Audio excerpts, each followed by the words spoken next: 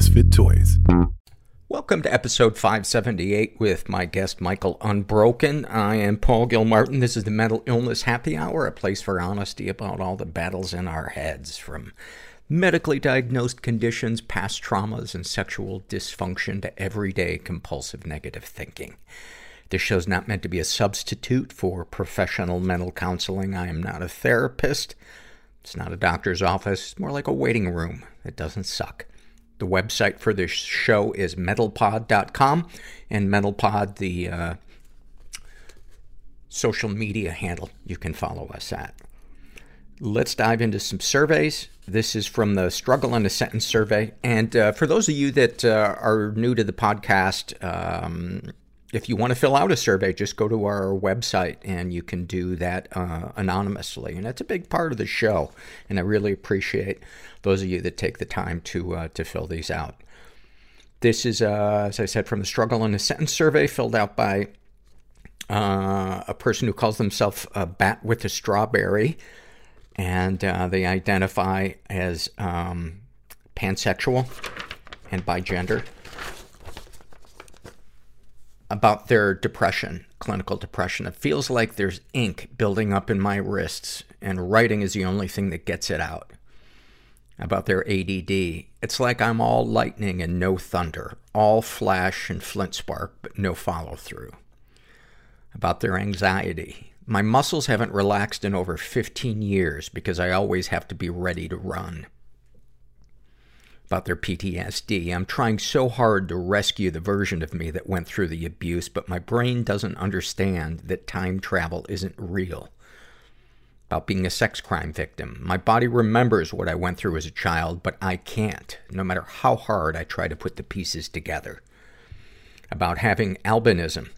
If you've ever tried putting a fork in the microwave, going outside is basically just like that for me. About having a dissociative disorder.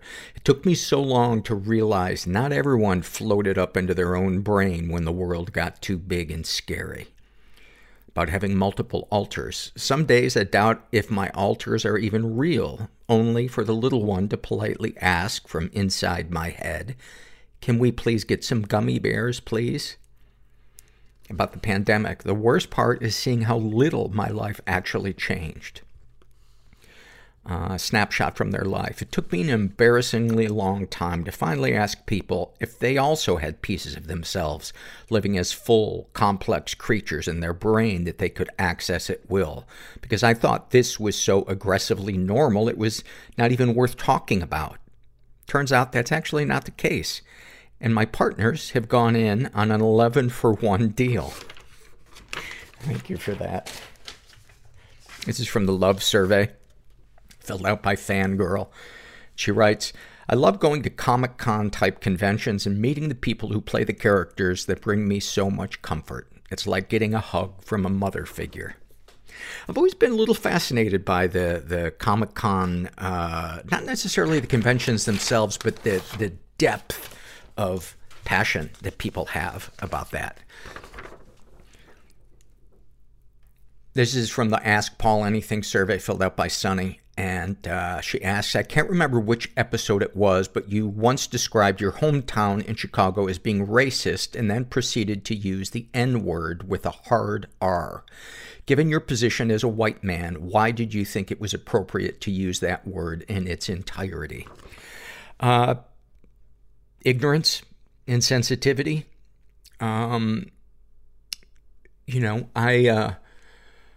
In my mind, I thought because I was quoting a racist police officer, it was okay to do that, to make my point, and it wasn't. And if I offended anybody, and I'm sure I did, I apologize. This is from the Ask Paul Anything survey, and this is filled out by Hannah. And she writes, if you were to wear boxers... Oh, and by the way, if you know what episode that was that I did that, let me know. I'd like to go back and cut that part out. Hannah asks, if you were to wear boxers with a print most representative of your inner spiritual state on a bad day, what would that print be? Mine might be Pigpen from Peanuts or the creature from Alien, depending on the presence of rage or not. I thought about this one for a long time, and the thing that popped into my brain was a manatee trying to ride a scooter.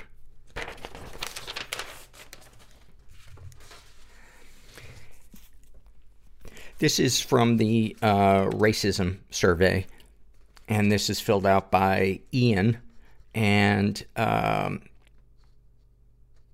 he's in his 20s, and he was driving. He is Caucasian, and he was, just read his story. A few years ago, I was driving through downtown Rochester, New York, with my black friend who was in the passenger seat of my car. We were having a good night when the dreaded blue, red, and white lights lit up the rearview mirror. We were pulled over. The two officers came up to the car, one hand on the belt, but close to the holster.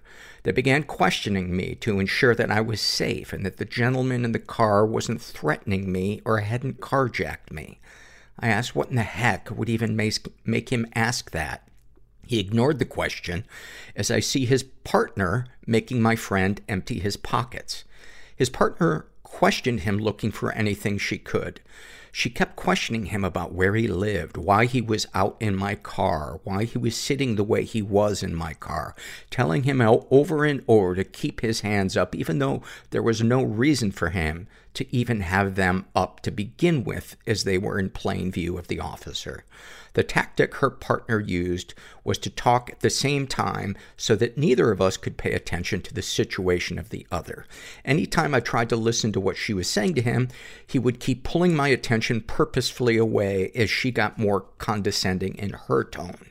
What they didn't know was that this man was one of the most upstanding citizens around who would later become a firefighter. We gave them our IDs, and they don't even walk away or look at them. Just hand them right back. No glance at all. So I ask, why were we pulled over? The real reason. The one officer walked away back to the car, ignoring our existence with a big smirk on her face. The one remaining said, because you were tailgating. I said, officer, you know there were absolutely 0 cars on the road at all from this time. You were behind me all the way until now. He looked dumbfounded that I knew my surroundings. He placed his hand on his holster and then let go, turned around and walked away, almost as a silent warning not to question him further if I knew what was good for me. No answer. Nothing. Pure profiling of this black man, most likely because he and I were talking and he happened to be black. They didn't give 2 shits about me since I'm white. They were completely focused on him the entire time. And that's not the only time this has happened to him and many of my black friends. In fact, I've been in the car multiple times with him when it's happened. Do you remember how you felt when it happened? I felt highly confused, concerned, and just altogether dumbfounded. It was one of my first in-person encounters with this type of police abuse of power. It really was an eye-opener to the reality my friends and so many others face every single day because they happen to take a breath today. How do you feel about it now? As we deal with such severe racism boiling over and being encouraged openly and celebrated currently, it shows how nowhere is immune from this. People hear stories like this and think immediately of a small town movie setting in a red southern state. But this happened in Rochester, New York, the county seat of Monroe County. It's a blue progressive area. We had our first black female mayor at that point as well. We were making progress. But were we? Really? Policy-wise, we can make all the progress we want, but the people that those policies apply to need to also progress. Any thoughts or feelings you'd like to share? A few short years after this incident I experienced, Rochester, New York became the focus of the nation due to the police murder and cover-up of Daniel Prude, a black man who was having a mental health crisis. He and his family had done everything right. They called the mental health lines for assistance and took him into our psychiatric emergency department at the area's largest medical trauma center and a university that has some of the best medical schooling in the nation. They sent him home despite his family members advocating for him that he still needed help. He wasn't safe to leave. The man's brother took him home as he was discharged. Not even a few hours later, Daniel was dead as his brother had to call 911 because the mental health crisis Daniel was experiencing continued and resulted in him running out of the house naked and in pain and scared in the streets. His brother called for more mental health assistance, and instead the police showed up. They would proceed to place a hood over his head as he lay on a rain-covered cold ground, nude, suffocating, while they laughed as he died. They then covered up the murder for over 6 months until it finally broke. It could have been any one of us. And since then, the racism in this area has also flown over and shown itself as it is, and just how prevalent. We have so much work left to do in ourselves first, and then in the rest of our communities. Thank you for sharing that. I think, my first instinct when somebody who isn't of color fills out the racism survey is to say, well, that's not as important as a survey filled out by somebody who is of color. And while that may be true, I think it's also important to read the experience of people witnessing it, to bearing witness to it. Because I think there are people out there who think that people of color are exaggerating or doing it to move their, quote unquote cause forward. And anyway, this is a happy moment filled out by a woman who calls herself "You're a Good Man, Bobby." And she writes, the summer of my junior year of college, I was taking classes, working, and living on campus. One day after work, it was a beautiful sunny afternoon in the Berkshires of western Massachusetts. I laid down on the grass in the middle of campus and let the sun shine on my face. I was at peace. My mind and body were quiet. It was the best 10 minutes of my life. I'd give anything to feel that way again. And then she asked, would you consider survey-only episodes? We have done some survey-only episodes, and we're probably due for another one soon. But thank you for that moment. It's so odd how moments like that, how they can be so hard to access, and how clearly we remember them. I had a moment, I don't know, probably 15 years ago, 20 years ago. I was doing some winter backcountry skiing and camping in the northern part of California between, I don't know why I'm giving this specific information out, but it was a 2-day trip on skis along the ridgeline between Mammoth Mountain and June Mountain. And it was really physically demanding, but also so beautiful and serene because, as you can imagine, in the middle of winter, nobody's there. You have to hack through ice to get drinking water. But the memory that I think is going to stick with me for the rest of my life was we set up camp after a long day, and I was totally exhausted, and we were camped out in this little bowl on the top of a ridgeline, so it was protected from the wind, but there really was no wind, and it had started snowing, big flakes, just really gently falling.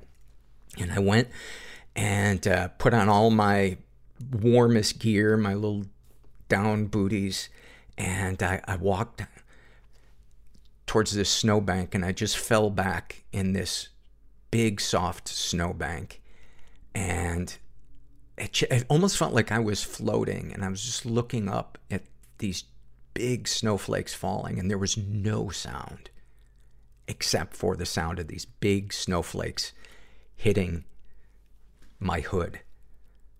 And I just remember thinking, man, there are so many experiences to be had if we can just get out of our daily routine and try and do them. And I felt my body change, at least temporarily in that moment. I felt something slow down inside me. But I don't know, your survey just reminded me of that. We are sponsored this week, as always, by BetterHelp.com, online therapy. They are licensed in all 50 states. They have a huge variety of counselors that you can choose from. If you've never tried online therapy, I've been doing it for years, and I'm a big fan of it. As I've shared the last couple of weeks in a row, my therapist and I, her name is Heidi, and we've been working through the way that childhood trauma affects how I view the world, how I view myself, the tendency to keep my life small and not take chances, the kind of negative self-beliefs that I continued to believe are true, because it affects a lot of things, including my productivity. But if you're interested in trying BetterHelp, go to BetterHelp.com/mental. Make sure you include the /mental part so they know you came from the podcast. And just fill out a questionnaire, and they'll give you a list of potential counselors to choose from if they feel they have one that is a good fit for you. And then you can get the ball rolling in under 48 hours, and you need to be over 18. That's BetterHelp.com/mental. We are sponsored this week by Squarespace. Maybe you're putting a website together. Maybe you want to sell some stuff. Maybe you need some marketing tools. Squarespace is your all-in-one platform to build a beautiful online presence and run your business. I've used it.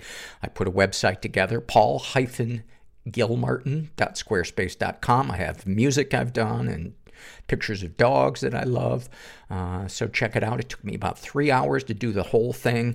And very intuitive, great templates, drag and drop, super easy. You can do e-commerce. You can have Squarespace member-only areas. You can have analytics, all kinds of stuff. So if you're interested, go to squarespace.com for a free trial. And when you're ready to launch, go to squarespace.com/mental to save 10% off your first purchase of a website or domain. That's squarespace.com/mental. And then finally, from the Struggle in a Sentence survey filled out by Susan, who describes her anger issues, I pulled a gun out on my therapist. Your fear of death is your love of life in reverse. I'm a kinky person. I didn't want to be I'm ashamed. a sexual being. Deeply ashamed. You are I want to live. fucking depressed. But how? I can't do this anymore. I will be uncomfortable, so you will be comfortable. Is life just a series of perpetual losses? You're not depressed. We're black. There is no real chance for intimacy We don't do that. without risking being hurt. Push it all down. You can't go around it. Ireland, we don't do mental health talk. Through is the only path. No one is ever alone. There's somebody else out there Don't forget experiencing the same thing as you. that the places you feel most broken now You just gotta look for them. will one day be your greatest strength. And when you find them, it's a great feeling. And I'm suddenly feeling horrible about making that joke, but that's how far I will go to get a laugh because I am empty inside. You're in the right place. I am here with Michael Unbroken, and that's a last name that you gave yourself because fuck your stepfather and his last name. Right? Yeah, and my father too, whom I've never met, so Yeah. whom I'm named after, and I was just like, I don't want that in my life. So we know right away, great childhood. Yeah, I mean, it was amazing. Lot of peace. Yeah, I mean, it was as about of an ideal of a childhood as you could have. I mean, let's start off with your mom, drug addict, alcoholic, cut your finger off. Yeah. Yeah, but what did you do? Yeah, well, I was born. My mom was a drug addict and alcoholic, and when I was 4 years old, she cut off my right index finger. And, it's people always go, holy shit, how could your mom do that? And I'm like, that was a continuation of the perpetuation of childhood trauma. Her mom, my grandmother, was not a good person. And so let me rephrase that. They were hurt people.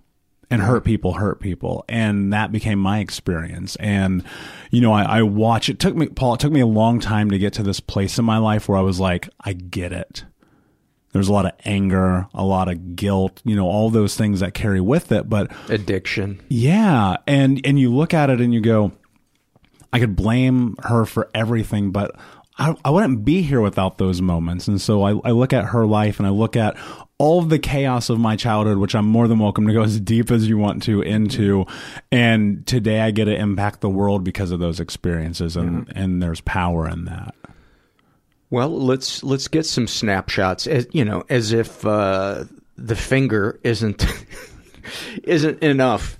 In case that's not emblematic enough of the fucked upness, but you were raised in Indianapolis? Yeah, so Mormon? Yep, born in Indianapolis, grew up a biracial Mormon. How could that be challenging? No. Like, what's so crazy about it is like that to me is like the cliff note of the whole thing, right? Yeah. And my mother married my stepfather when I was 6. He was super abusive. The kind of guy you pray is never your stepfather. I mean, he would kick the shit out of my brothers and I. The most dangerous thing I could do as a child was exist. Like, there was nothing that brought more pain than having opinion, than breathing, than showing up. And so the physical and mental violence from him alone, I mean, that took about $250,000 in therapy to work through, you know what I'm saying? Yeah. And so growing up in that household, we were constantly poor. We were getting evicted. We were getting our water turned off, our heat turned off, the gas turned off. I mean, freezing cold winters and brutally hot summers. And by the time that I was 12 years old, I lived with 30 different families. What? We were just getting kicked place to place. My mom was always in and out of rehab. Sometimes she would totally disappear, and I don't know where the fuck that she would go. My stepfather was an over-the-road trucker, and so sometimes he'd be home and sometimes he wasn't, which was so fucking terrifying because you never knew when he was walking through the door. And, the really interesting thing about that is living with all those different families, I got to see sometimes that there were really amazing people in the world.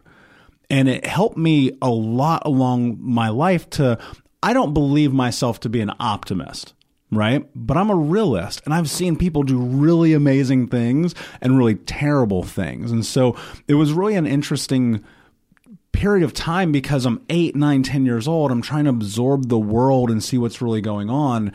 And it gave me some really incredible defensive mechanisms that have carried a lot of weight in my life.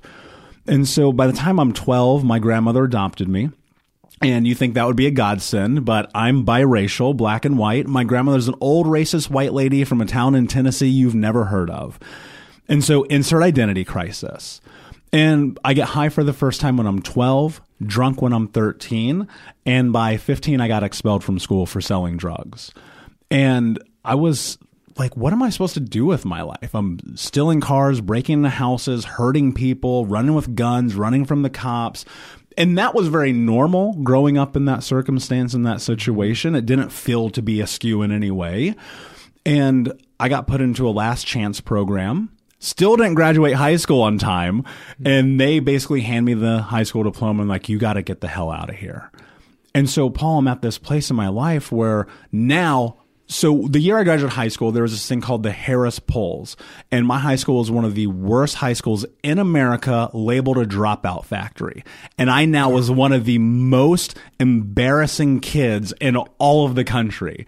It was almost impossible not to graduate from that school. But Paul, I believed in myself and I managed to do it. And I found myself at 18 years old being like, what am I supposed to do? The only thing I had as a child that I wanted was don't die and become a Marine Corps scout sniper. That was it. There's something chilling about you wanting to be a sniper when you were a kid. Well, I blame Tom Berenger in the movie Sniper. Yeah. It sat with me for some weird reason. And so I found myself in this position where I'd hurt my knee my senior year of high school, couldn't pass MEPS, rocked the ASVAB though. I could have gotten the job, and I was stuck. And it was like, what am I supposed to do? So you were in the Marine Corps? I did not make it. No, because I could not pass the physical because of the knee injury. Gotcha. And so I was like, hold on. I love, too, that the guy missing his right index finger wanted to be a sniper. Right? Look, man, if you believe in yourself, anything's possible, right? And so I was thinking about the solution for poverty. I was like, what is the solution for poverty, for homelessness, for suffering? And I was like, it's got to be money. What else would it be? Because the only thing I ever feel like I hear is about money. My neighborhood, the community, my family, the schools. And so I made a declaration to myself.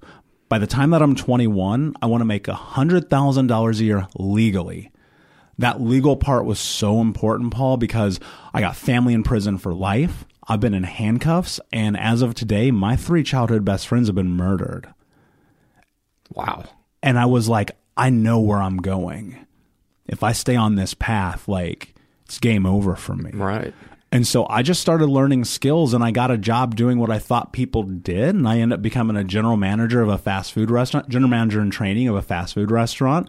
Had 52 people under me, just started learning. And I was like, this is probably going to take me to that 100,000 a year, thinking like that's the thing that solves all the problems. Right.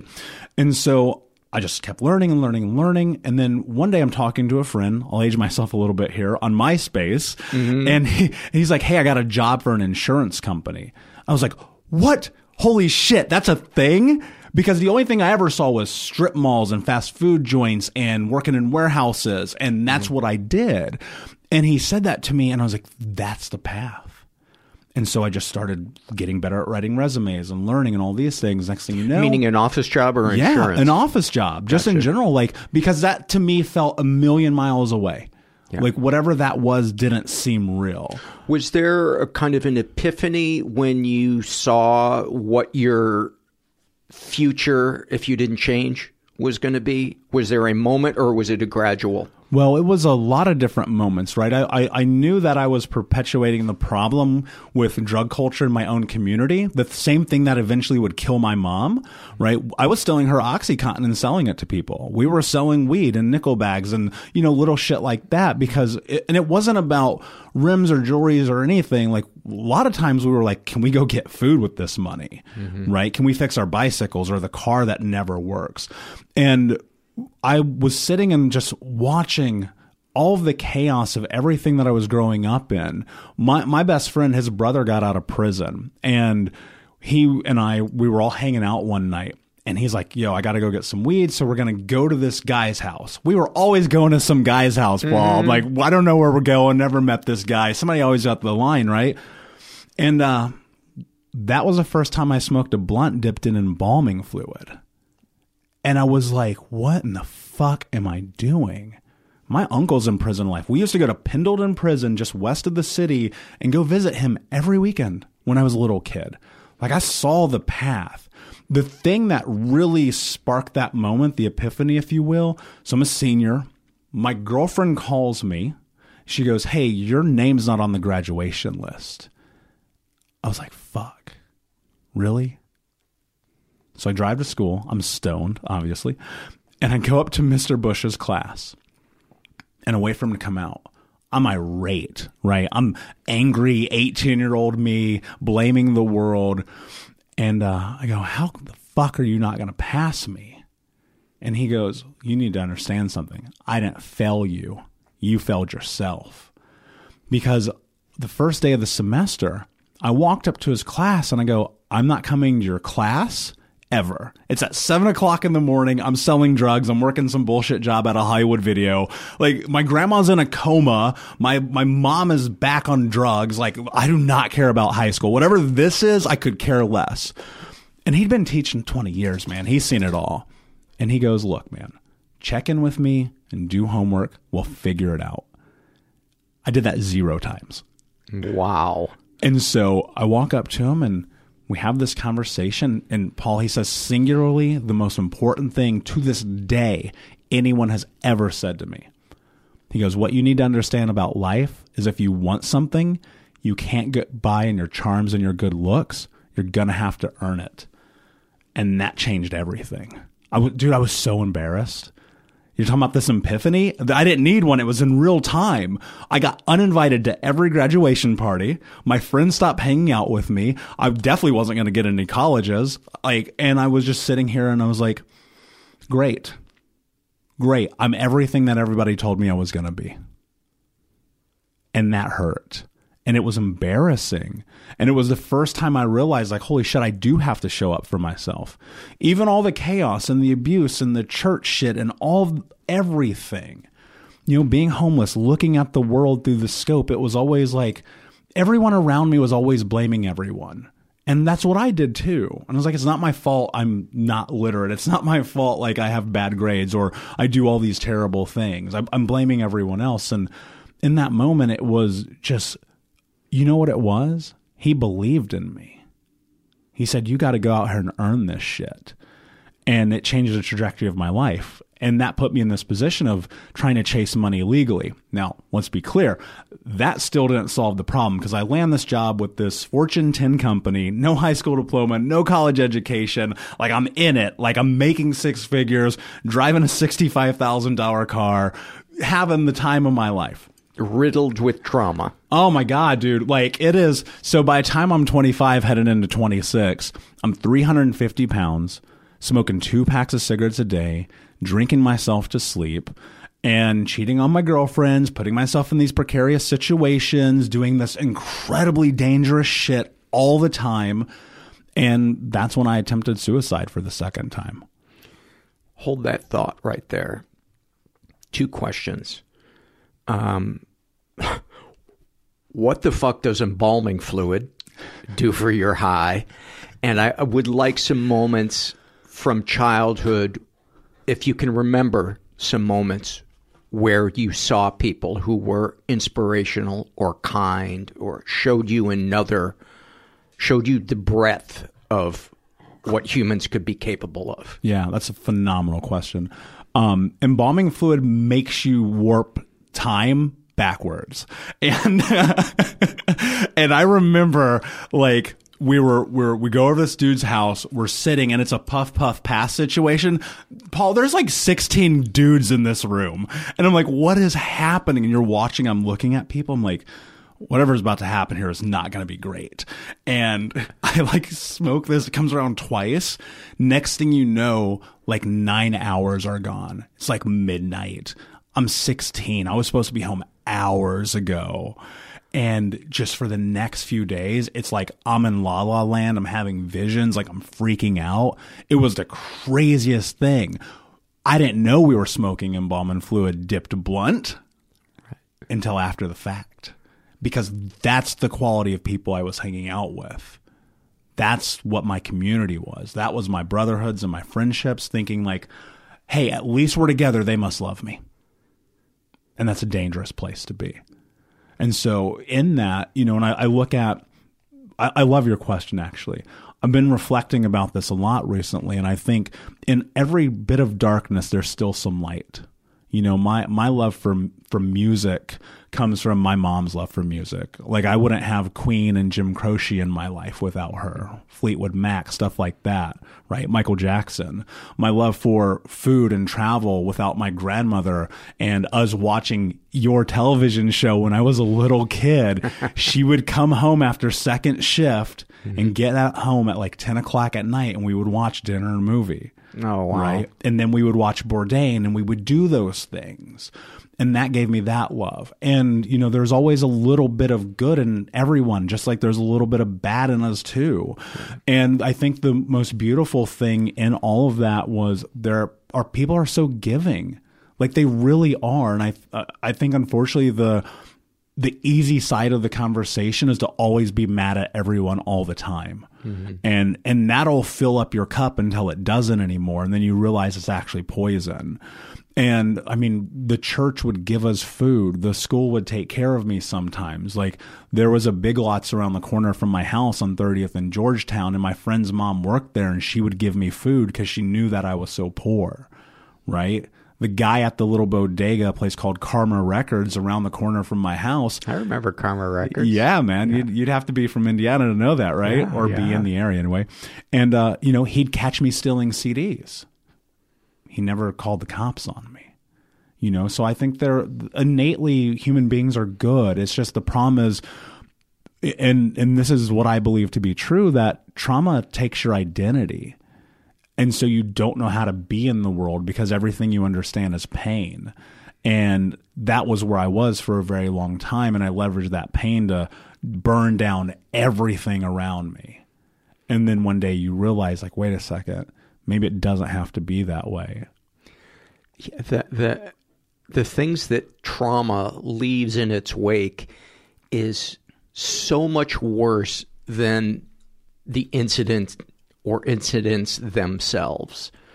It's the anger that trauma leaves, whether we express it outwardly at others or inwardly towards ourselves, the negative self-beliefs that come from trauma, and we don't even realize it's driving the bus. It's our normal, no matter what the trauma is, whether it's getting your finger cut off or your mom looking at you and saying, do you really want to wear those pants? You look a little fat in those. I mean, I think it doesn't matter what the envelope arrives in that tells you you're not enough. Yeah. And the hard part about that too is it'll consume you. It'll fucking take everything from you. And then you find yourself at 18, 36, 72 years old and you're like, I don't know how to be me. I don't know how to love or be compassionate or show up for myself or do the hard things. And that was, I think, the most difficult part of my journey was, look, I'll promise you this, you don't end up where I was at 25 years old with self-esteem, right? And that's what I understood. I remember distinctly, it hit me like a baseball bat to the face. I was like, I don't believe in myself. And that's... Your self-awareness is astounding. I mean,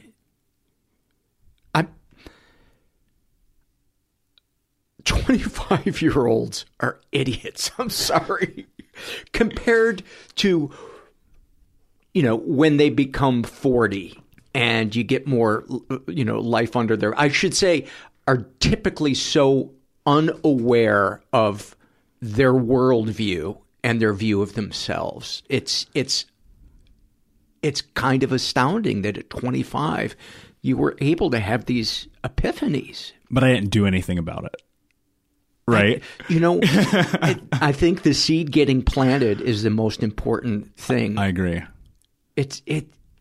Trauma gets laid on in layers, and I think it gets taken off in layers. Yeah. I try to tell people all the time, like, when you decide to step into this arena of healing, like, you better buckle the fuck up because this is a rest of your life kind of game.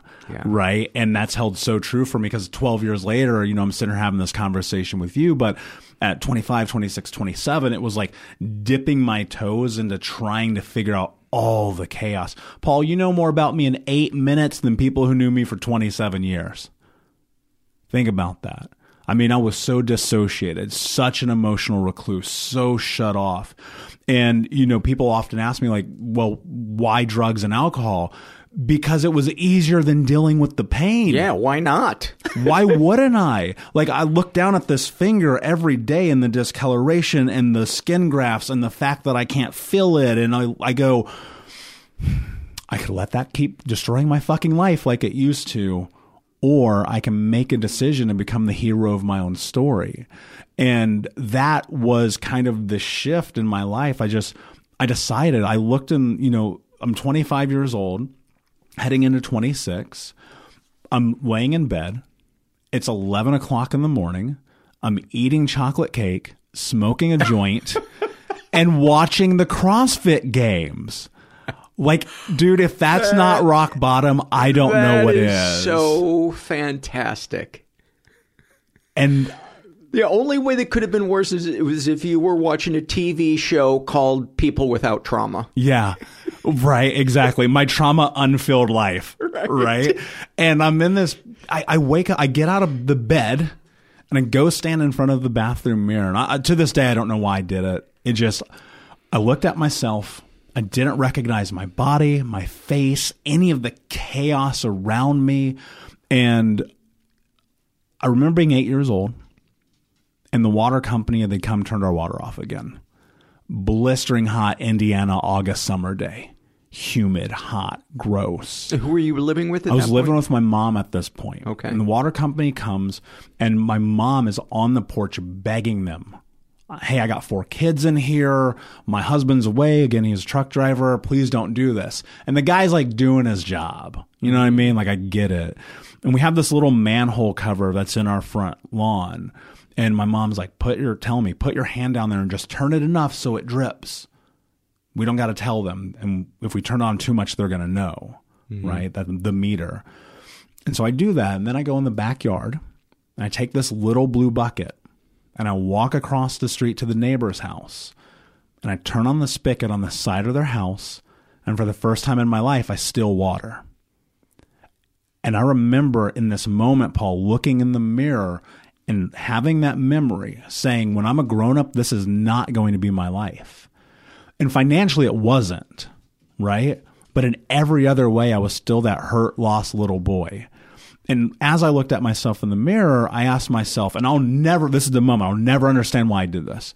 I said, what are you willing to do to have the life that you want to have? And the response was no excuses, just results.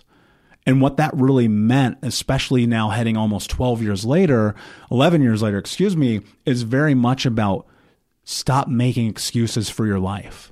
Stop blaming everyone else. Take ownership. Take accountability. Do difficult things. Reclaim your identity, your strength, your power. Become what you're capable of being. And that started this snowball process where it was, I got to go to all the therapy, right? Group therapy, men's group therapy, CBT, EMDR, Gestalt therapy, read all the books, go to all the conferences, get a coach, listen to the podcast. Again, and I told you this before we recorded, like your podcast played an incredible role in this healing journey for me because 9-10 years ago when no one did this, I heard a conversation you were having, and I believe it was with Marie Bamford, and just being like, oh my God, there are people talking about fucked up shit? Cool. I don't feel so alone. And Paul, like the honor of being in this room with you, like I can't explain because of the impact that your effort has had on my life. And the same as which you probably recognize, but I know as someone who does this personally myself, you don't always feel it so close to home. But I mean, dude, I've listened to your show in Vietnam and Thailand and Mexico and New York City and LA while I travel the world and I speak and I teach and I coach and I write and I do all these things because it's like, even where I'm at in my life, like I still need the fucking reminder that I'm not alone because some days still hurt and some days still suck. But you still, like, the thing that I discovered was like, if I just keep going, one more step every fucking day, even though I don't want to, even on the hard days, even when I'm exhausted, even when I fucking hate the world, because I still have those moments, even when I'm sitting there half a pint into fucking ice cream, I'm going, can I just show up tomorrow and do my best? Can I just show up and try to figure this out? And education's been such a big catalyst in this journey for me because that's the thing I didn't have growing up. Like, school was like whatever to me. Well, I don't give a fuck about math. I'm trying not to die today. And today, to sit here and to love it and to be studious and to be able to deliver and give that to other people, it's like that's been profoundly life-changing for me. And, you know, at the end of the day, I think about this, and I know that it's so like faux pas to say, but everything does happen for a reason. And the shit that you do with it, the meaning you make of those experiences, that's what really counts. Because there is darkness in the world, but there's also, again, light. And the one thing I just want to try to do every single day is I just look at my life and say, can I go to where I think I can be? I agree with the sentiment that there can be meaning in anything in our lives, even the darkest of dark things, and those can be the things that connect us to other people. And yeah, it sounds like such a fucking cliche. I don't know. I go back and forth on everything happens for a reason. I'm certainly not opposed to it, but the thing that I know that I have control over is searching for the meaning, especially in the things that are painful. What was it like learning to have self-compassion? The hardest thing I've ever done. What did that look like? And talk a bit about the ways that the different types of therapy affected you or helped you. Yeah. I think finding self-compassion and empathy was the most difficult thing of this entire journey, because the only thing I ever heard, like my stepdad, while physically abusive, like really the mental abuse was far worse. Mm-hmm. The name calling, the belittlement, the putting down, and then like the enmeshment of my mother on the other side of the weird like polar opposite of that, and then them combating each other all the time. It just like ingrained all these insane thoughts in my head. All I'd ever hear is, you're not good enough, you're a piece of shit, you're a loser, that's why your real dad left you, right? And no one loves you, you're a bitch, you're a pussy. My stepdad was so volatile emotionally that probably crippled me way more than the other stuff. Mm. The physical pain was one thing, but you find yourself in this position where, as I did, being like, everyone thinks I'm a loser anyway. I wet the bed growing up.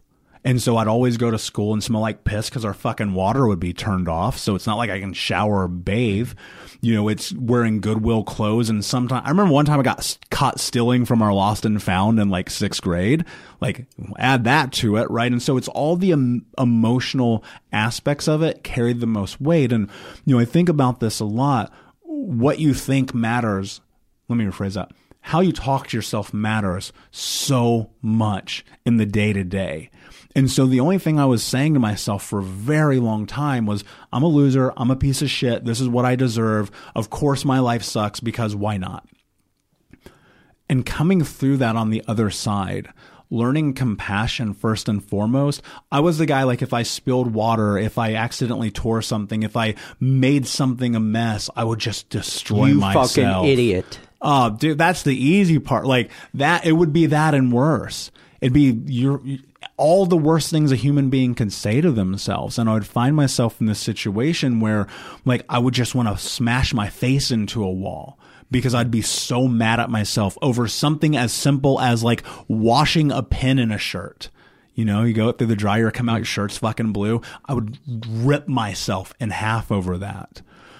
And so when I got into therapy and sitting across from just the most amazing people who are willing to sit and have these kind of conversations and take on this weight, and I never actually stopped going to therapy. I started at the first time when I was 7 years old because I got molested. And so they were like, hey, we're going to put you in therapy so you don't turn into an axe murderer. And I'd sit there and I just learned to tell the therapist what I thought they wanted to hear, right? It's just a behavioral pattern that you do for safety. Because I was like, if I tell this guy the truth, I'm going to get fucked up when I get home. And so it was a family member? No, it wasn't. No, okay. It was someone from the church, actually. I gotcha. And so I remember being in this situation and feeling like if I tell the truth, God, this is going to be so bad. So I just learned to stop being honest. I learned to stop being honest with therapists, with friends, with partners, with myself. And so as I'm in therapy and I'm going through this process of, really, it was learning. It was learning that these things that happened weren't my fault. It was learning that the things that were now transpiring, these behaviors in my life, they had causation and correlation. This shit came from somewhere. Mm-hmm. It was learning that it is okay to be kind to you first, like having compassion for my life. It kind of turned into this thing where I was like, yeah, can I go to therapy on time? Can I actually go to the gym or do yoga today or write in this journal or leave the job I hate or the toxic relationship or whatever it was and put myself first? I think that's the most difficult thing that we do as trauma survivors because we're so used to not existing. All right. Putting ourselves first feels insane. And it's like when you believe that you're a garbage can, who's going to want to go to a party? Yeah. It's like it's just so much easier to stay home and numb yourself, or to lose yourself in someone else that makes you feel like you're not a garbage can, but not in a healthy way. Like, in place of you being kind to yourself because you're going to burn them out. Or if you're like me, I started bending who I was so that you would be in connection with me, so that I didn't have to be alone. And so if you're like, I love this favorite music or this is my favorite food, I'd be like, me too. What do you know? What a coincidence, right? I'll never forget. I was like 24. I went to a Kenny Chesney concert. I fucking hate country music, Paul. My friend was like, hey, do you want to go to this thing? I'm like, internally, I'm like, no, absolutely not. I don't want to be the only person of color in Noblesville, Indiana on a Friday night. I promise you that. And I went anyway because I was like, he'll like me if I go. And that was the thing. Like, where's self-compassion? Where's love in doing things that don't bring value to your life? And that's what I had to learn, to say yes to the things I want to say yes to and say no to the things I want to say no to. And it's so hard to get in touch with that, especially when you're disconnected from your body. Yeah. It's so hard. My dissociation was so bad. Like, I distinctly remember these moments of like watching myself in these incredibly precarious situations and just being like, what is happening right now? How did I get here? And like, it wasn't like I'd black out either. That's what's really interesting about this.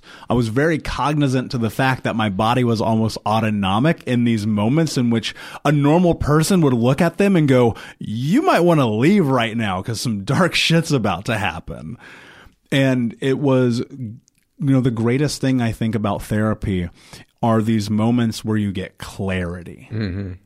And that's what it did for me. Whether Gestalt was beautiful because I could do chair work, and EMDR was beautiful because I could do that rapid eye movement and get back into my body. CBT was great because I learned how to stop walking down the street with a knife in my pocket. I'm 6'4", 220. Most people aren't messing with me on the street, but that was such an ingrained behavior for survival that up until the time I was 28 years old, I always had my right hand in my pocket because I never knew. And the thing about therapy is you get a place to have these conversations, to lay these things on the table, to bring truth to the reality. And I had it all stuffed down for so long. I mean, for 15 years, I didn't cry. I didn't cry when my grandma died. I didn't cry when my mom died. I didn't cry when my best friend got murdered. I became a robot. And now there's like this Adidas commercial with this old dude trying to break out of the nursing home, and he runs and they won't let him out. And then the rest of the people in the nursing home, they like stop the guards. He puts on his shoes, he runs, and I'm like fucking in tears all the time. And it's like, that's what therapy can give you. It can give you the option, if you're willing to take it, to discover who you are. And to feel both the good and the bad. Yeah. The good news is, if the support groups or the therapy give us tools and we choose to use them in those certain situations, feeling the bad isn't as bad as it used to be. And we can actually discover meaning in it, which was a fucking revelation to me. I just always thought bad is bad, and there can be nothing positive in it. It's just pain. And it's amazing how we can be stuck and not know that we're stuck. Mm-hmm. And it fucks up our crystal ball. Our crystal ball. Oh my God. That might be the worst tool that human beings can have. That thing's always breaking, man. They use that. It's so worthless. It is so worthless. It's so inaccurate. Always. But, and that's what's so wonderful about, I think coming through, and again, I'm a proponent of what I'm about to say. I will always be on this journey. I don't think that there's going to be a moment in my life where I'm not still going through the process of learning, of growing, of healing, of further becoming who I am.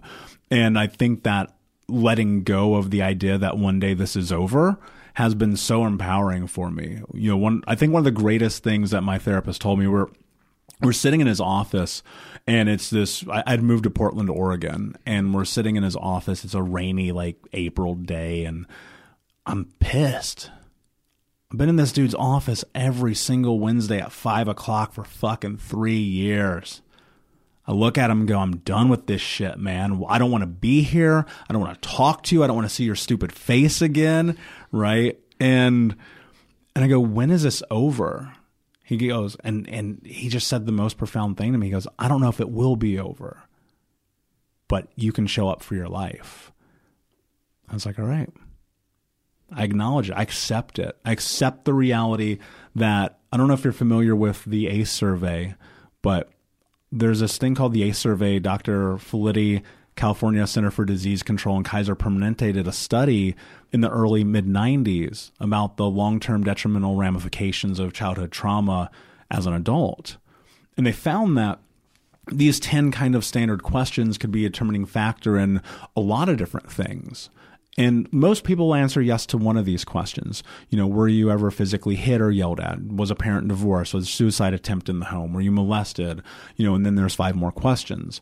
Most people answer yes to one of those, and it's generally divorce, right? It's pretty common in this country. Well, I answered yes to all 10 of them. And statistically, when you look at that... And then you graduated high school? And then I graduated high school, and then they handed me the diploma. And, you know, and the thing about that was looking at that research and understanding the causation and correlation of trauma, and just recognizing, like, for some people, you're going to have these moments, like, even if they're bad, it's really not even going to impact you. It'll probably be a thing in passing, or maybe not. I don't know, because everyone's very different. But for me, Paul, the fucked up thing about this whole thing is, like, it's my truth. It's my reality, and eventually it will be my legacy, right? But on the other side of healing it, of changing it, of moving towards the impact that I want to make in the world, of trying my best and to end generational trauma in my lifetime through education. Because to me, I'm like, I don't ever want a kid to have a story like I'm telling you right now. Mm-hmm. And in the therapist's office that day where he's like, you have a choice to make, it just kind of catapulted me to where I am. And the thought, too, the truth that you can own your story and take responsibility moving forward, not take responsibility for what happened to you, but that self-compassion around what happened to you is not mutually exclusive with taking ownership of your life and saying, I will no longer be a victim. It is now my responsibility to heal this trauma, even though it sucks that I'm not responsible for it being laid on me. That's one of the most unfair things in life, is that a gigantic mess was created that we had nothing to do with, that we have to clean up, and that it's actually our responsibility to clean it up. I say all the time, Paul, like, trauma is this. You have a house and you walk outside and there's trash in your front yard. Even though it's not your trash, it's still your house. I love that. Well, because I'm a litter bug, but this is stupid. But, like, it's true, man. Like, you're not culpable. You're not culpable for the dark things that happen to you as a child. You cannot be responsible when you're 6, 8, 12, fuck, even 18 years old. You know what I mean? You're still, to your point, young, you're an idiot. I'm going to call it. You can be a little bit more kind about it. When I was 18, I was a moron. And then I think about, too, when I'm 50, I'm be like, when I was 36, oh man, what did I know? And I think that that's the truth about life, is we don't get any say in the cards we're handed. Some people get silver spoons and some people don't. And that doesn't mean your life is going to be amazing. Because I know many people have been very successful who are fucking miserable. Miserable. And I know people who have nothing who are so happy. Because I think it's really about getting introspective about who you are. You know, I look at the pain. I watched Oxycontin take my mother's life. I alcohol. Like my mom would hide liter and half-gallon bottles of vodka all over the house. Her bedroom was covered in those little orange pill bottles, all the pain meds, all the antipsychotics, all the drugs. And I would go to AA and rehab with her. We would visit her. I'd be in these rooms when I was 8, 10, 12 years old. And sometimes she'd look at me or my brothers and my sister and she'd be like, this is your fault. What? You can't carry that with you as a child, right? And that's what it was for me. I was looking at her life and going, well, my grandmother talks to her the same way. Mm-hmm. This makes sense to me. It's a perpetuation of this cycle. Did she overdose, or was it just a general? It was just, I'm the one who called 911 the first time my mom overdosed, and the second, and the third. And by the time that I was, I think, 22, she had been in hospital. She lost her legs, like the whole nine, man. Those pills took everything from her, right? And I look at my stepfather and how violent he was. His mother was the most unkind person I've ever known in my life.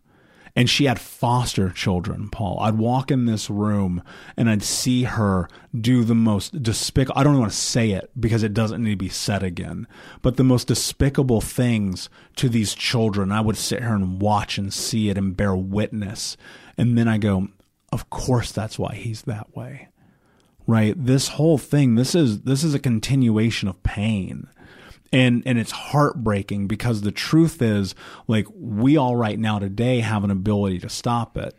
And many people are not because they're terrified of the reality that their life doesn't have to be what it is supposed to be according to everybody else. Mm-hmm.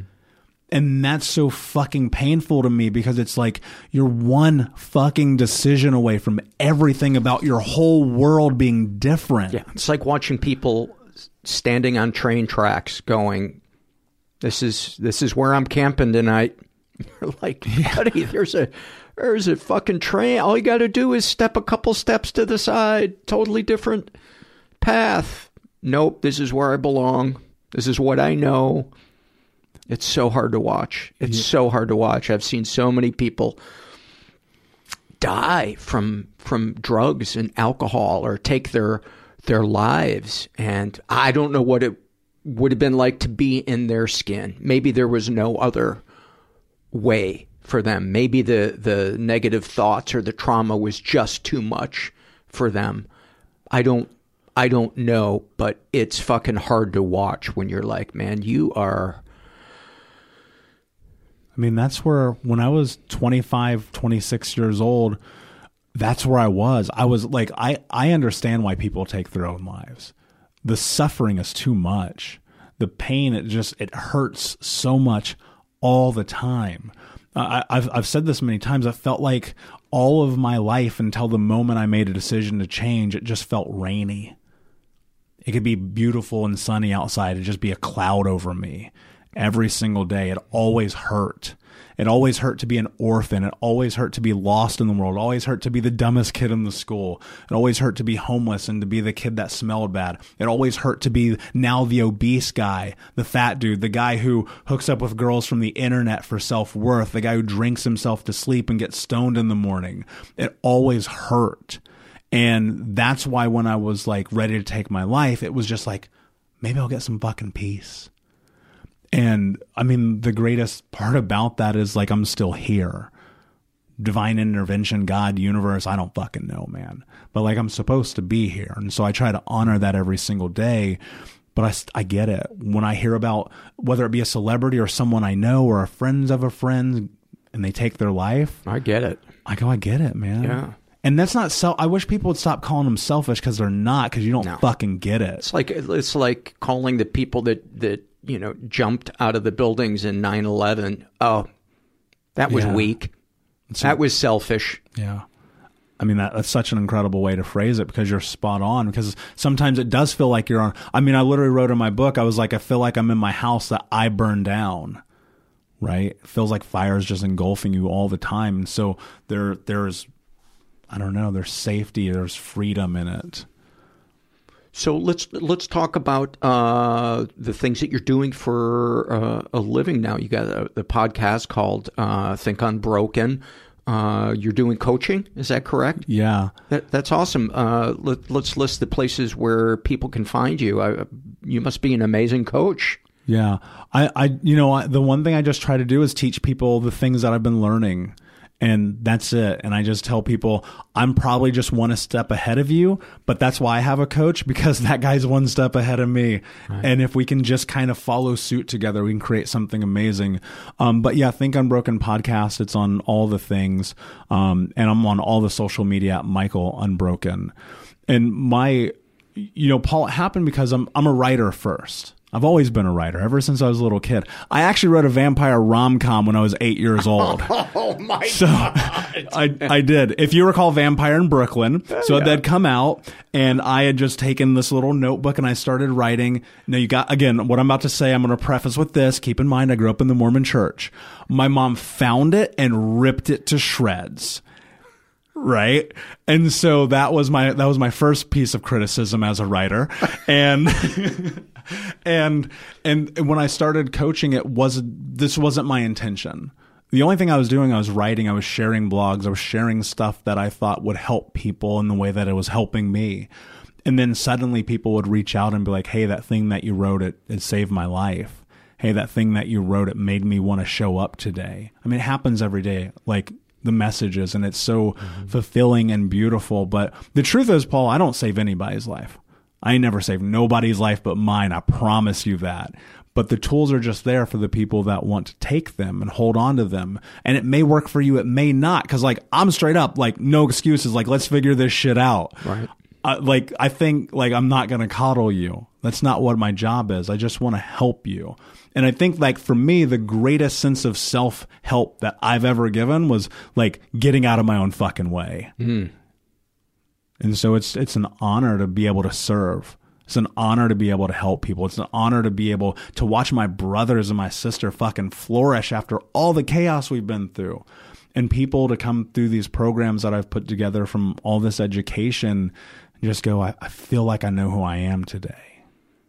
Dude, that's awesome. Thank you so much for coming by. And wow, what a compelling story. I'm really glad our paths crossed.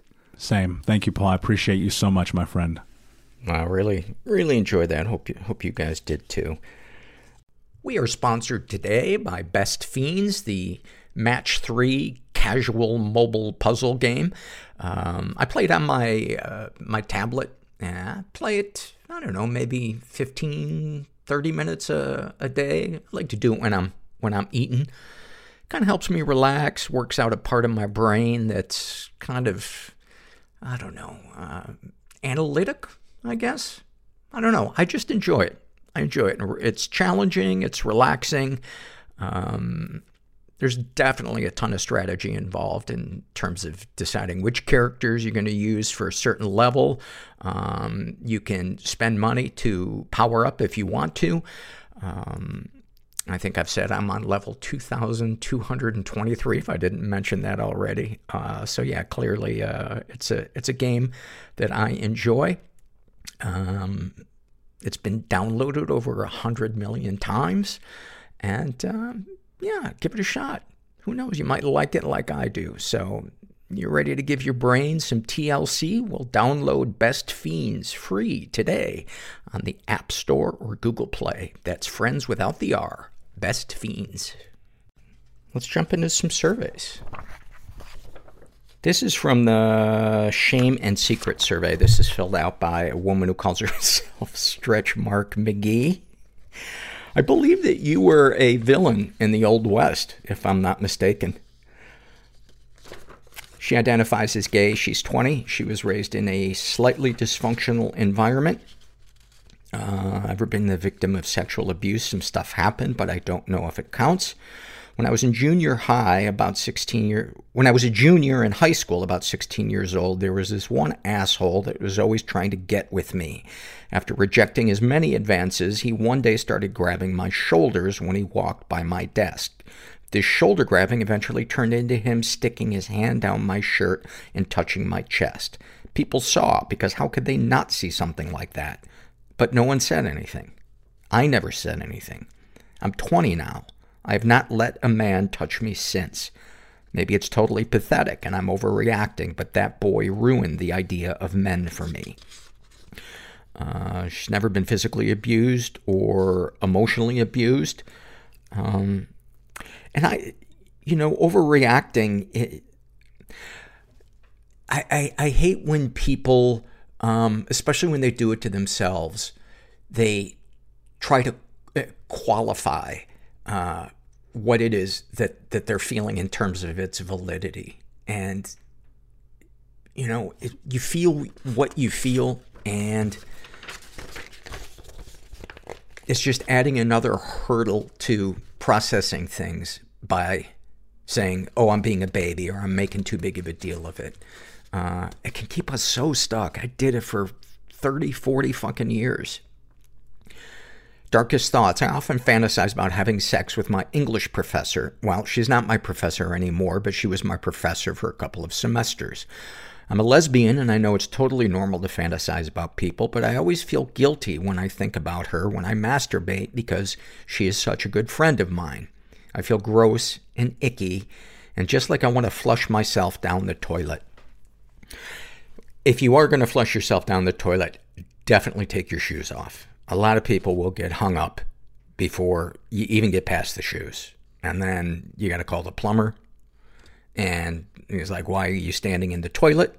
And you're like, well, I was thinking about fucking my English professor and I forgot to take my shoes off. And he's like, totally get it. Darkest secrets. Everyone knows my business. Literally everyone. My biggest secret was that I am a lesbian. I had to give an impromptu speech in my speech class one day, and my topic was, if you could be any fictional character, who would it be and why? I had 2 minutes to prepare that speech. My dumb ass ended up giving a speech on hot women. Women I think are hot, and why I want a hot girlfriend. I was talking out of my ass because I was nervous. I was so embarrassed when I finished my speech because I just accidentally came out to my entire speech class. But hey, I passed with an A. Sexual fantasies most powerful to you. The sexual fantasies that are most powerful to me are unfortunately the ones where I fantasize about forcing myself on a beautiful woman. I hate fantasizing about that, but nothing makes me orgasm harder. Sharing this does not make me feel any better or worse than I've already been feeling, just a little ashamed, I guess. What, if anything, would you like to say to someone you haven't been able to? I would tell my English professor that I think she's hot, and that if she ever wants a good fuck, I'm right here. Well, you gotta remember, she's your English professor, so you want to just change that up a little bit, and you just want to say, my lady, if thou wilt. I don't even know what the fuck I'm saying. My lady, if thee care to get together, come hither. And then you do a little curtsy, and as you walk away, you show her your butthole. What, if anything, do you wish for? I wish for myself to stop fantasizing about ways that I could kill myself every fucking day. Have you shared these things with others? Fuck no. I haven't shared these things with others! Exclamation point. For one, I don't have anyone to share these things with, and two, even if I did, they'd think I was a weird, rapey sex fiend. I have to disagree. I think a lot of people have sexual fantasies that make them uncomfortable. And you might give somebody else a chance to open up to you. I think a support group would be an awesome place for you to start to build that support network, because you sound like a really sweet soul. How do you feel after writing these things down? Still feel numb like any other day, only this time I feel like I can breathe. Anything you'd like to share with someone who shares your thoughts or experiences? If you're a bipolar lesbian like I am, welcome to the club.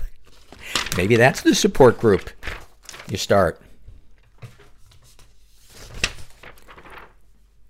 This is from the love survey filled out by Deb, and she writes, I love working on my homestead. I have never felt peace after I have spent all day caring and building an environment for my animals. I have never felt peace. I think she might have meant to say like I have after I spent all day. Because otherwise, why would she enjoy working on her homestead? Maybe she's trying to be competitive with Laura Ingalls. Oh my God, that is such a fucking old reference. You old man. You fucking geezer. You decrepit 100-year-old fucking loser. Was I a little harsh on myself? This is from the Shame and Secret survey filled out by a woman who calls herself Dupe.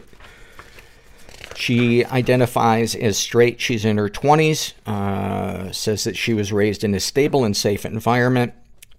Zero exposure to anything even remotely risky, difficult, or bad, to the point where I had zero skills to healthily cope with those things where I did eventually encounter them as an adult. I wonder if you had helicopter parents. Ever been the victim of sexual abuse? Some stuff happened, but I don't know if it counts. My current boss frequently makes, quote, jokes about how much he'd love to see me drunk, and that I seem like, quote, such a good girl, but he bets I, quote, have a bad side. Yeah, that's sexual abuse. Harassment, whatever you want to call it. I always get uncomfortable and try to deflect when he says these things, but he started to do this thing where he'll then put his hand on my arm or my shoulder and tell me that he can tell I'm nervous and that I shouldn't look so worried. If it were a friend telling me these things, I would tell him to report it immediately. But me being in this situation now, I am coming up with all sorts of excuses not to say anything. This job is only temporary. I don't want to burn bridges with the company. This boss is really young. It's not anything very major or physical, etc. I also worry on some deep, dark level that I actually enjoy the attention in some way.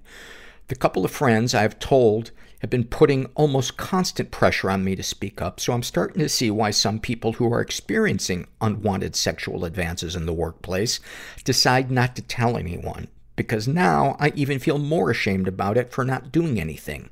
I'm afraid all my friends see me now as a weak person and a bad feminist. And what is a great example of the complexity of confronting and just how overwhelming it can feel. You know, a lot of times the conundrum and the difficulty making decision about how to handle something afterwards can be as bad as the situation that we're struggling with. The ripples. Fuck the ripples. I hate the ripples. Except the wine ripple. Oh, I love my ripple.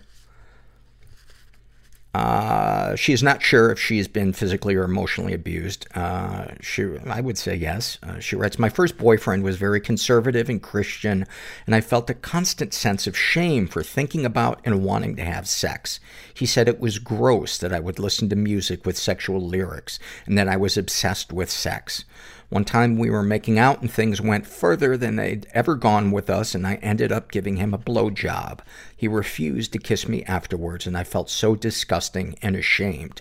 5 years later, I think how far I've come in being comfortable with the idea of sex, but I still worry if I'm as obsessed with sex, and even now, I will fast forward through the sex scenes in movies because I feel too ashamed and uncomfortable to watch it, and I'm worried about if I would enjoy watching it, quote, too much.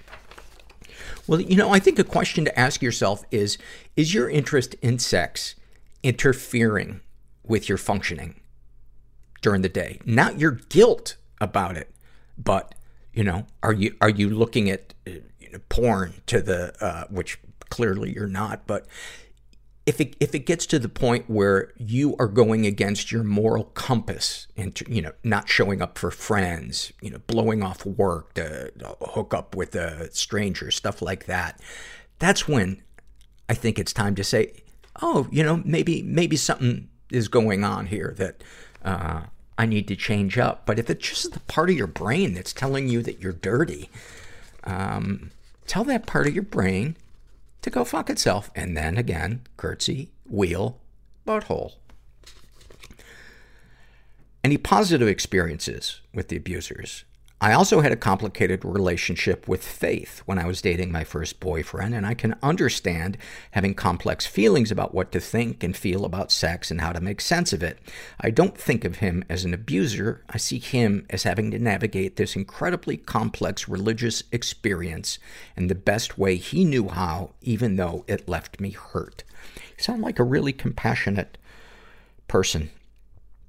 Darkest secrets. When my depression and anxiety are at its worst, there was absolutely nothing that felt good or right except for pacing the apartment where I lived alone to the point where I wore a circle into the carpeting. Also, within that time, I had noticed that at my job at the animal shelter, a lot of the dogs who spent time in the kennels will pace in a circle as a way to cope. It was so hard for me to watch that kind of suffering because I could relate to it so much. I eventually took my therapist's advice to quit that job and to only spend time with animals who don't need anything from me. Sexual fantasies most powerful to you. I sometimes fantasize about converting people to atheism by seducing them and having sex with them, and they find my allure so powerful that they no longer feel the same pull towards Christianity that they did before. Thinking about this now, I think being a replacement for someone's religion would actually be a pretty stressful position to be in, though. What, if anything, would you like to say to someone you haven't been able to? This is my least favorite question that therapists ask. Words are hard, and they often don't say what I want them to say. What, if anything, do you wish for? I wish that I wasn't so sensitive. I'm going to put this idea out there. What if you consider the fact that being sensitive is fucking awesome and a gift, and instead wish that the world wasn't so insensitive? Just a thought, not trying to change what you feel or think. But I am asking that I now be your replacement for religion, because I can handle it. Unlike you, I can handle being a religion. Have you shared these things with others? I told my current boyfriend that sex is a weird, heavy, shameful thing for me, and have been met with support and lots of open conversation. When I left my job at the animal shelter, I shared with my coworkers and boss about how much the environment had negatively impacted my mental health, and they were shocked and surprised, which makes me think I was hiding it much better than I thought I was for years. And that hiding it didn't make me a better employee, it just made me burn out much faster. How do you feel after writing these things down? I think for so long I felt young and sheltered and clueless, and writing down this stuff makes me feel like I actually have worked through some things. At least a few things, a little bit. Anything you'd like to share with someone who shares your thoughts or experiences?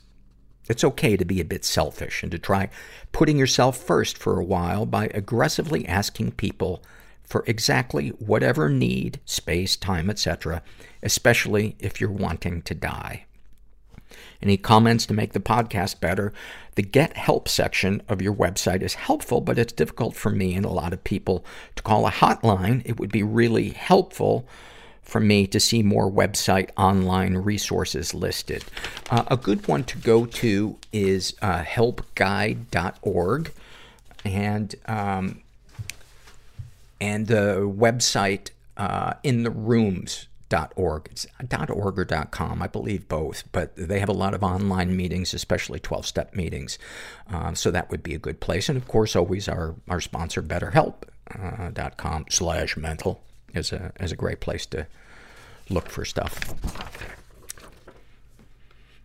This is from the love survey filled out by LLF, and they write, I love when the seasons change, how the leaves turn beautiful shades of orange, red, and brown and fall from the trees. When it's winter, I don't like the cold or snow, but I'm grateful for the shutdowns at work when the roads get too icy. Spring brings me so much joy because I love the rain. The smell and the sound calms me, and if there's a thunderstorm, that makes it even better. Then finally out comes the sun for summertime. I love the warmth it gives me. The best evens happen around that time, and the wonderful memories I make last a lifetime. I think there's a typo in there. I'm going to cast you to hell for that typo. It was all going smooth till that fucking typo. You had to bring the podcast down. You had to ruin it for everybody. To hell. And again, on your way to hell, curtsy, wheel, butthole. This is Shame and Secrets. It might have been the most awkward pronunciation of this survey ever. This is the Shame and Secrets survey. Filled out by a guy who calls himself Jagmund Royd. He is in his 50s, identifies as straight. He says, I'm not sure what some of the other selections are, but I am willing to learn, LOL. He was raised in a totally chaotic environment, was the victim of sexual abuse, and never reported it. He writes, wow, where do I start? At 4 years old, I remember playing doctor with a little girl who lived next door. She was 7, playing strip poker. Or no, I guess then when he was 7, playing strip poker with an older brother who, of course, stacked the deck. Given porn magazines around 8 or 9. Being asked how animals make babies and laughed and teased about my answers. And uncle constantly commenting on women's breast. This could have been strangers to relatives. In elementary school, the principal and gym teacher made all the boys take a shower after gym class as they watched. We all had erections. They stepped out of the room, and then there were older boys who came in and were watching and laughing at us as well. At the same school, there were some other boys who invited me and a friend, invited us to join their club. The initiation was to drop our pants and show our privates. There are several other examples. I don't remember more details, but don't seem how, I guess he means, but don't see how there isn't more trapped deep in my brain somewhere that has not come out yet. With all this, I became very confused and had an unhealthy drive for information. When I was in the 3rd or 4th grade, while my family was visiting my cousins over Christmas break, they got a movie camera and we decided to make a vampire movie. There was a scene where me and a female cousin had to kiss and lay on a bed. I remember not wanting to do it, but was convinced to do so. This all ended up in an incest relationship with that same cousin in our teenage years. It was not uncommon for my dad to parade around the house in his tidy whities. It didn't matter who was in the house. This was a complete embarrassment. I never wanted to have friends over. I feel stupid. I've went through my whole life knowing that something was wrong, shamed and embarrassed about the abuse, and believed it was normal or something you just ignored or didn't happen or wasn't bad. At the same time, plotting my response if the news did get out, thinking how could I work a job and have a family and this be the reason for my depression. I thought it was because I couldn't reach my goals. If I would make enough money, all my problems would be solved. I was living the big lie. Any positive experiences with abusers?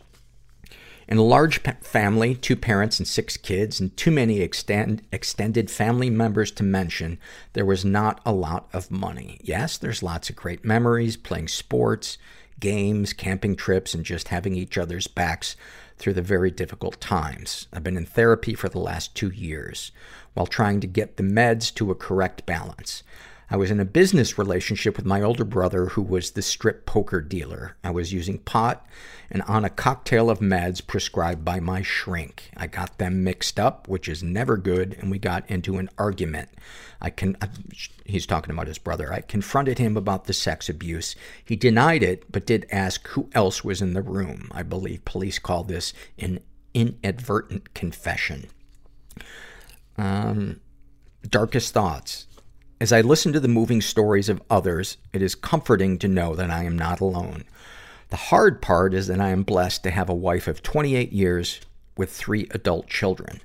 My wife has been so wonderful and supportive. I've not been able to work for about 2 years. I'm a stay-at-home husband. It's very good work if you can find it, LOL. She's picked up the torch and has made up the loss of income. At one point, she was working 2 full-time jobs to make ends meet. Sexual fantasies most powerful to you. I can't look at other women without having some very disturbing visions in my mind. What, if anything, would you like to say to someone you haven't been able to? I am sorry to those I have hurt. Forgive me for those I have hurt and need to move on with the focus of health. I forgive you so I can move on and focus on my health. Go fuck yourself to those who are close to me and can't accept sorry, can't forgive, and can't accept forgiveness. What, if anything, do you wish for? I wish to stop the constant conversations in my head. I want a clear vision for what's next in my life and to have it now. Thank you for sharing that. I appreciate it.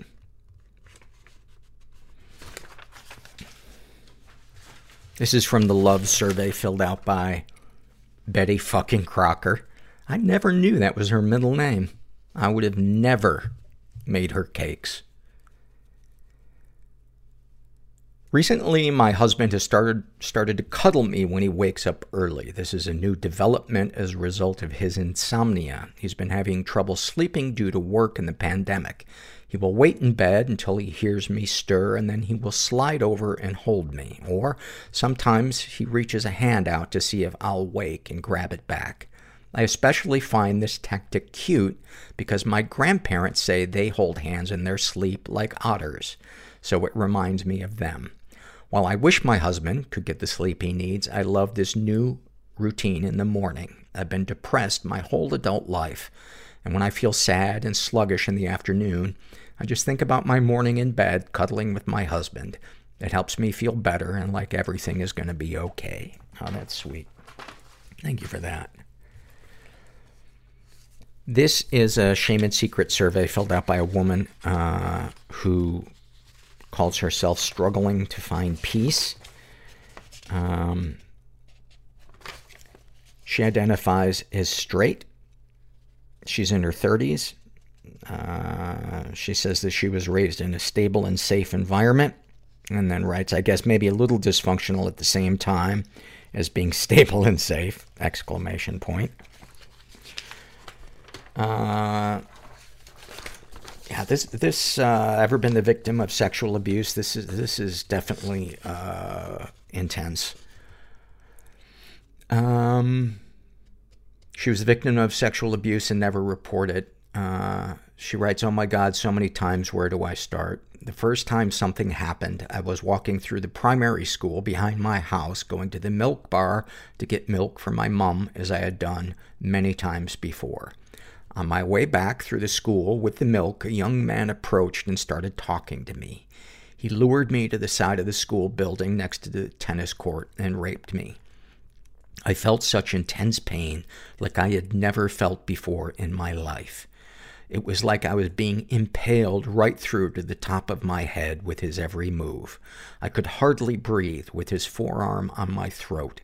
I would look to my right and focus on the shiny silver, glistening change that I had dropped onto the grass as he pushed me to the ground. It distracted me from the feeling of the loose gravel stones chafing under my bottom and the grunting noises he was making. Then, at some point, it was like the pain just stopped. Everything stopped. The sounds he made, the pain, just numbness and the sunshine reflecting on the coins and the leaves moving on the nearby trees. I looked at my red hand and white fingers as it tightly gripped the wire fence that outlined the tennis court, where I have great memories playing tennis with my cousin. Everything was in slow motion and felt like I was there for hours.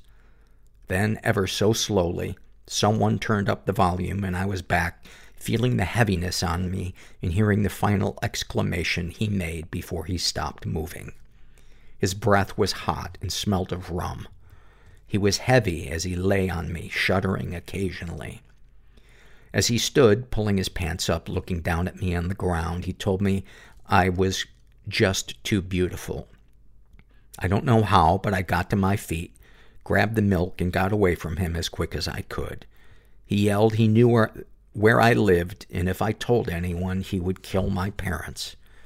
I was totally confused at what had just happened. I somehow composed myself, and scared of his threats, didn't tell my parents until a few days later. I started by telling them that the man had tried to grab me in the school with threats to kill them if I told. Obviously, this freaked my parents out. They were confused as to why they never saw me distressed. I believe that out of parental shock and fear, they told me that if this man tries to grab anyone else, then it would be my fault because I didn't tell anyone. I didn't tell them the rest. I couldn't. It would make things worse. I was 11. The next day, it was like nothing had happened, and my mind blocked out the rest of the untold event. Wow.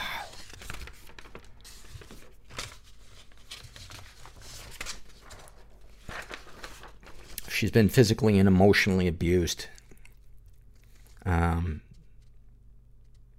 Every time, nowadays, I am the abuser of myself. I rape myself over and over every day with food. Every time I tell myself to not eat or limit myself with my emotions. Every time I shut down and not let anyone in, especially my husband and my psychologist. Shame and disappointment are huge issues for me, so any chance I get to confirm these notions, it is magnified in haste. With my self-harm, every time I cut myself, or rub soap or shampoo into my eyes because I don't like what I see in the mirror.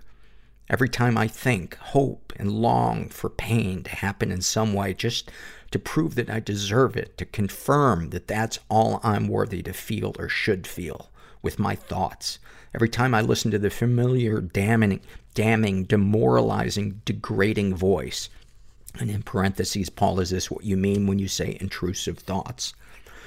I actually think of intrusive thoughts more as, I tend to, like what you're describing, I tend to think of as like negative self-talk, whereas to me, intrusive thoughts I think of as like, oh my God, I'm on this roof. What if, I can't stop myself from throwing myself off, or, what if I push that baby in front of a bus? Things that we don't want to do, but our brain is like freaking out saying, you might do that.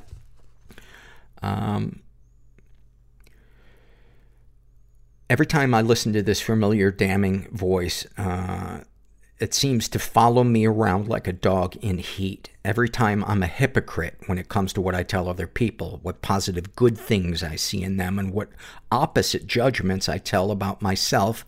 I'm sure there's more shit things I do, I just can't think or recognize them at the moment. Any positive experiences with the abusers, with the strangers? No, though I do wonder where they are now and what they're doing. Whether they remember what they did to me or remember me at all. And there were a lot more instances of sexual abuse. I just chose not to read them.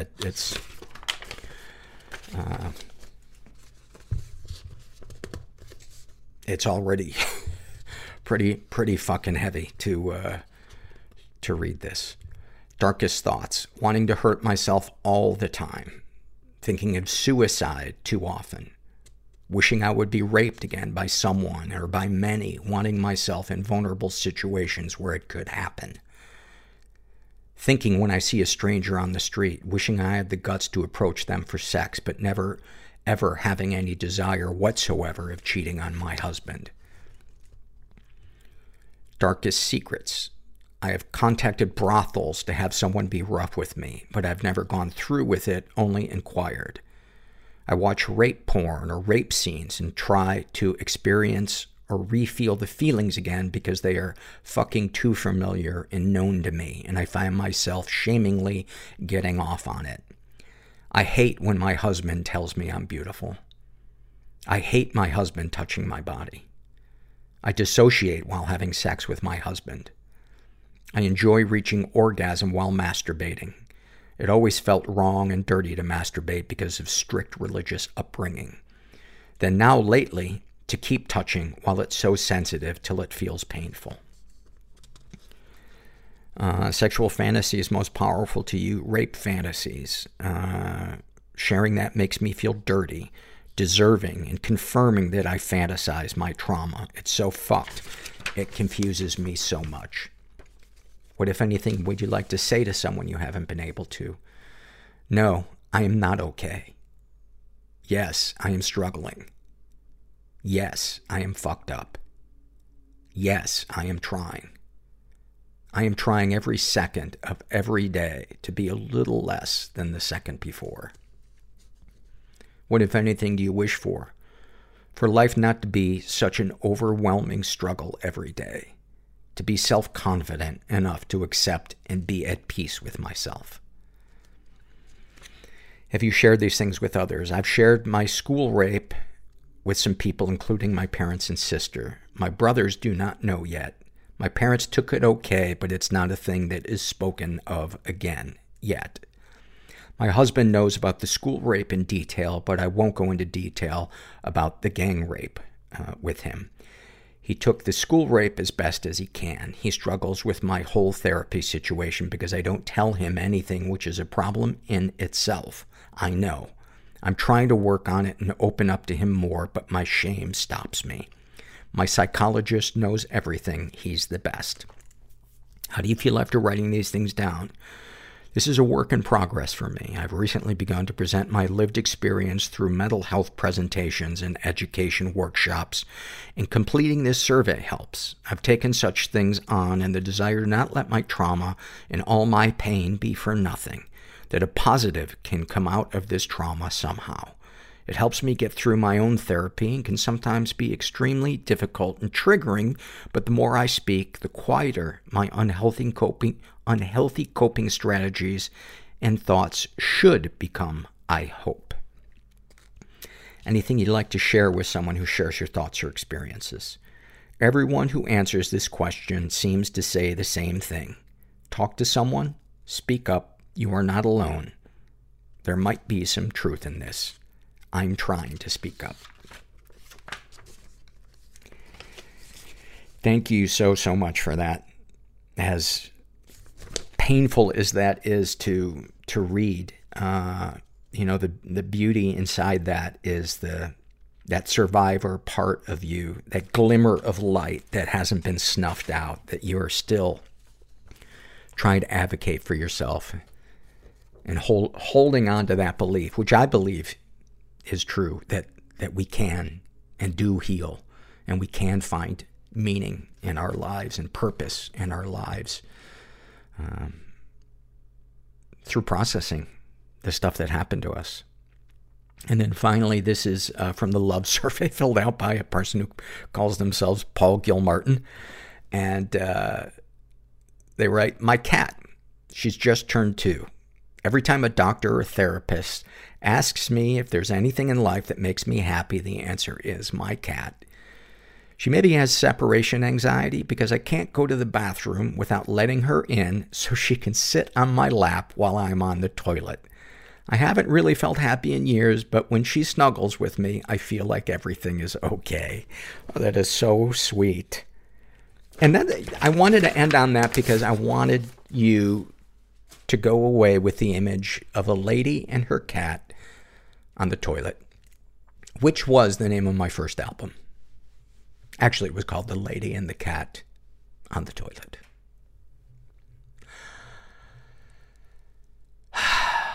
Boy, some of that shit was fucking intense.